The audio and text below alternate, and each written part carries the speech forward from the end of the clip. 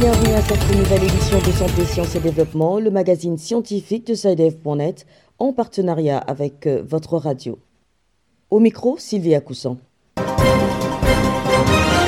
Au menu cette semaine au Burkina Faso, une cinquantaine d'établissements privés de soins de santé ont été fermés dans la région de Ouagadougou sur décision du gouverneur. Selon l'autorité administrative, ces structures sanitaires étaient illégalement implantées dans la capitale.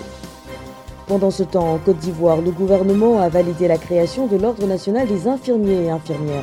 L'organe sera désormais chargé de réguler l'accès à cette profession et son exercice dans le pays. À l'occasion de la célébration le 30 janvier de la Journée mondiale de lutte contre les maladies tropicales négligées, nous ferons un état des lieux en Guinée où certaines de ces maladies affectent surtout les populations les plus pauvres et les plus vulnérables. Qu'est-ce que le muguet buccal et comment faire pour l'éviter? Réponse dans la rubrique Kesako. Et comme d'habitude, en fin de magazine, nous découvrirons le contenu de l'agenda scientifique de la semaine.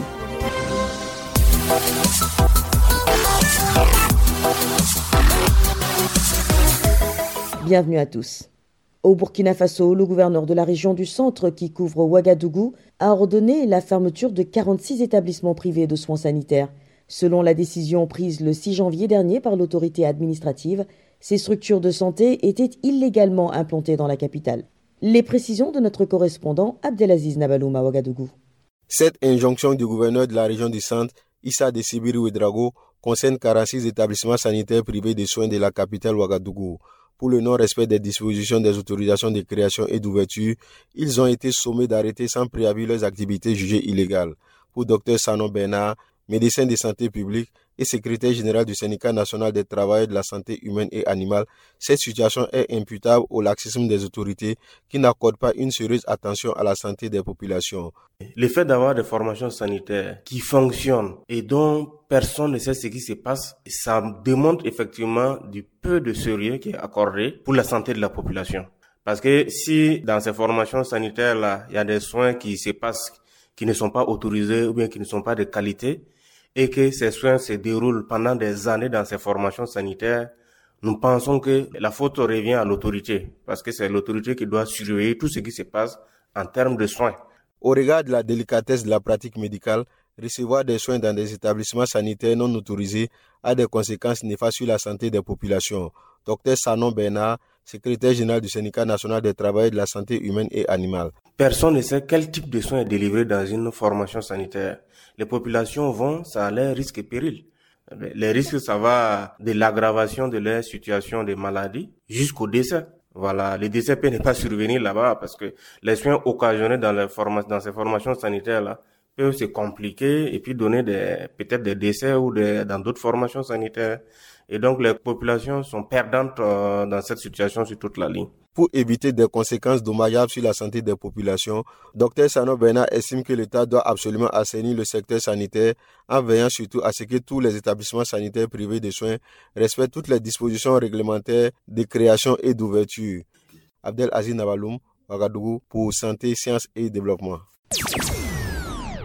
En Côte d'Ivoire, le 12 janvier dernier, le gouvernement a validé la création de l'Ordre national des infirmiers et infirmières. Ce nouvel organe va baliser les conditions d'accès et d'exercice de cette profession dans le pays. Les explications d'Issia Kanguesson à Abidjan. La création de cet ordre national des infirmiers et infirmières de Côte d'Ivoire, à l'image de celui des médecins ou des pharmaciens, va organiser la profession, à renforcer les mécanismes de contrôle des personnels infirmiers et contribuer à l'amélioration de la sécurité sanitaire des populations, la qualité des soins et les performances du système national de santé. Kofi Oumar, secrétaire général du syndicat des infirmiers anesthésistes de Côte d'Ivoire, sur la création de cet ordre. En principe, pour exercer en Côte d'Ivoire, il faut avoir le diplôme d'infirmier et que ce diplôme, dès qu'on l'obtient, on doit aller s'inscrire à l'ordre. C'est après cette inscription à l'ordre qu'on est autorisé à exercer. Cela veut dire que tous les établissements sanitaires privés installés dans notre pays ne pourront plus utiliser des personnes qui n'en ont pas la compétence pour travailler et les faire appeler infirmiers. Les infirmiers du publics se verront dans l'obligation d'aller d'abord se faire déclarer à l'ordre avant de rejoindre leur poste d'affectation. Pour sa part, Yves Aka, président de la Fédération nationale des associations de consommateurs de Côte d'Ivoire, salue la création de l'ordre. C'est une bonne initiative et c'est une très bonne institution en principe, car sa mission devra être de maintenir les principes d'éthique, de moralité, de probité et de compétences indispensables à l'exercice de la profession d'infirmier et d'infirmière. La création de l'Ordre national des infirmiers et infirmières de Côte d'Ivoire est une revendication des syndicats face au malaise qui couvait au sujet des formations sanitaires privées non agréées et tenues par des non-diplômés, à en croire Kofi Oumar. Pour être infirmier ou infirmière en Côte d'Ivoire, il faut avoir un baccalauréat et obtenir une licence en sciences infirmières à l'Institut de formation sanitaire INFAS. Ici à Kanguessan, Abidjan, santé, sciences et développement. Commémoration de la journée mondiale de lutte contre les maladies tropicales négligées, c'était le 30 janvier. Ces maladies, parmi lesquelles la lèpre ou la maladie du sommeil, touchent les populations les plus pauvres et les plus vulnérables. En Guinée, ce sont les femmes et les jeunes qui sont les couches les plus touchées par ces maladies. La correspondance de Samuel Demba-Diolamu à Conakry.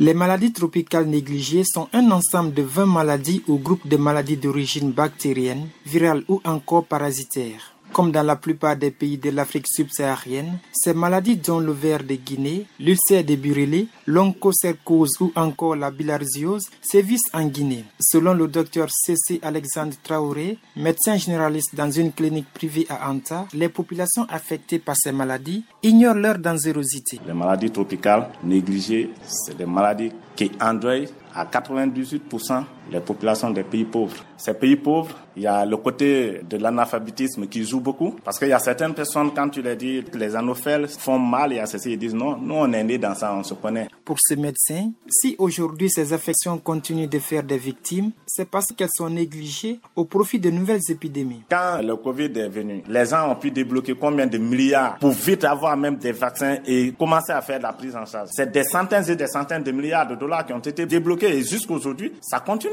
Même en Guinée, nous qui ne sommes pas réellement déstabilisés, nous autres, logiquement, excuse-moi du terme, l'argent qu'on a débloqué pour combattre le Covid-19 en Guinée, si on débloquait ça par an pour lutter contre le paludisme, surtout pour les maladies tropicales, on serait à presque à 70% de victoire sur cette maladie.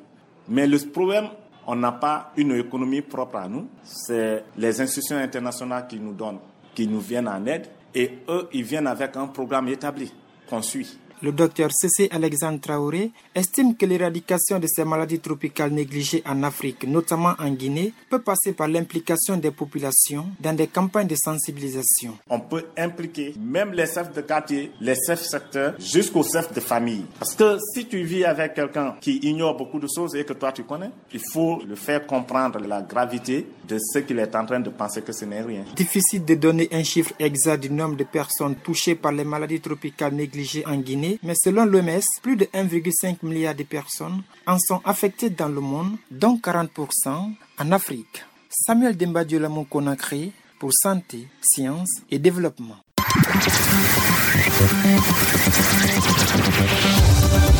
Kesako, qu'est-ce que c'est?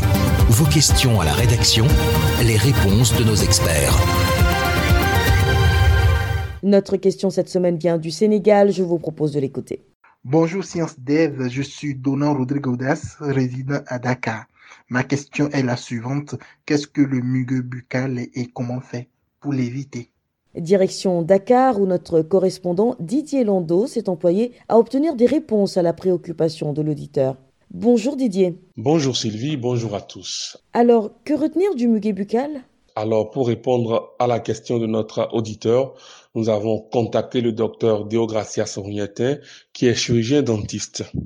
La candidose buccale, encore appelée muguet buccal, est une maladie de la bouche caractérisée par l'apparition des plaques blanchâtres sur la langue et des lésions rougeâtres au niveau de la commissure des lèvres.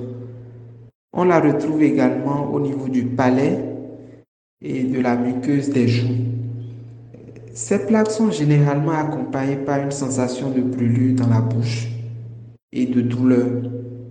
Il est fréquent de retrouver chez le bébé cette candidose buccale et dans ce cas, elle est transmise par la mère lors de l'accouchement et généralement, cette candidose survient entre la naissance et le 2e mois. Cette pathologie est causée par un champignon microscopique qui est un microbe invisible à l'œil nu qu'on retrouve généralement au niveau de la bouche ou au niveau de la peau et même dans le tube digestif et qui, à l'état naturel, n'est pas pathogène, ne crée pas de maladie en principe. Mais dans certaines conditions particulières, ce champignon qui est habituellement inoffensif chez l'homme va se proliférer et occasionner ainsi la survenue du muguet buccal. Les conditions défavorables sont entre autres la mauvaise hygiène bucco-dentaire, la prise prolongée d'antibiotiques et de corticoïdes, le port de prothèses peut également faciliter la survenue des muguets, l'affaiblissement du système immunitaire lié à différentes maladies telles que le VIH-Sida, le cancer, notamment quand le patient est sous traitement à titre de chimiothérapie, la grossesse et le diabète entre autres. Que faut-il faire quand on a le muguet buccal et surtout, que faut-il faire pour l'éviter? En cas d'apparition des symptômes que nous avons énumérés, n'hésitez pas à consulter votre chirurgien dentiste. Celui-ci va vous examiner pour confirmer ou infirmer le diagnostic et en cas de muguet buccal, il va vous faire la prescription nécessaire. Mais il faut surtout insister sur les mesures d'hygiène qui participent quand même à prévenir un tant soit peu la survenue de cette maladie. Il s'agit notamment du brossage après le repas du matin, c'est-à-dire le petit déjeuner, et après le repas du soir. Surtout pour le soir, c'est très important. Généralement, on a tendance à l'oublier, mais c'est important dans la mesure où la nuit, pendant que nous dormons, les microbes, eux, ils ne dorment pas. Donc, il faut nettoyer la bouche avant de dormir pour les empêcher de vous nuire.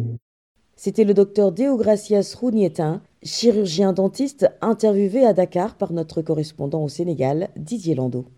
Chers auditeurs, si vous aussi souhaitez nous adresser une question, une seule chose à faire, appelez, écrivez ou laissez un message vocal au numéro WhatsApp suivant, le +221 77 846 54 34. Je répète, le +221 77 846 54 34. Votre question, vous pouvez aussi nous l'envoyer par email. L'adresse email, c'est celle-ci, podcast@sidev.net. Podcast s'écrit PODCAST et Sidev s'écrit SCIDEV. Je répète, podcast@sidev.net. Vos questions et commentaires sont attendus à ces différentes adresses à tout moment de la journée. L'agenda. C'est l'heure de feuilleter l'agenda scientifique de la semaine avec Bilal Taïrou. Bonjour Bilal. Bonjour Sylvie, bonjour chers auditeurs. Alors, que retenir comme événement scientifique à l'agenda cette semaine? À l'agenda cette semaine, tout d'abord, le 1er février, l'OMS procédera au lancement du document d'orientation sur le traitement antiparasitaire régulier chez les femmes en âge de procréer. Ce document est d'une importance particulière dans ce sens qu'il permettra de juguler la propagation de certaines maladies qui menacent les femmes en âge de procréer, telles que la schistosomiase génitale féminine. Le lancement se fera à travers un webinaire le 1er février, je le disais tantôt, de 14h à 15h temps universel, et le lien d'inscription est sur le site de l'OMS, le www.who.int. Cap ensuite sur l'Afrique centrale, plus précisément à N'Djamena au Tchad, où se déroulera un forum sur la Covid-19 et son impact sur les chaînes de valeur agricoles. C'est à l'initiative de l'Organisation des associations paysannes du pays et c'est prévu pour les 4 et 5 février 2022. Pour terminer, nous retiendrons cette semaine le 2e atelier mondial sur le suivi intégré de l'objectif de développement durable, l'ODD numéro 6, sur l'eau et l'assainissement, prévu pour les 8, 9 et 10 février 2022. Rappelons-le, Sylvie, l'ODD numéro 6 vise un accès universel et équitable à l'eau potable, à l'hygiène et à l'assainissement d'ici à 2030, en particulier pour les populations vulnérables. Voilà, ce sera tout pour cette semaine, Sylvie. Merci Bilal, merci à vous aussi mesdames et messieurs d'avoir suivi cette édition de Santé, Sciences et Développement qui s'achève. Rendez-vous la semaine prochaine pour une nouvelle émission, même heure, même fréquence. Au revoir. Cette émission est disponible en podcast sur le site saidev.net/fr. Cette émission a été réalisée sur financement du CRDI, le Centre de recherche pour le développement international, un organisme public canadien. Le CRDI investit dans le savoir, l'innovation et les solutions afin d'améliorer les conditions de vie dans les pays en développement.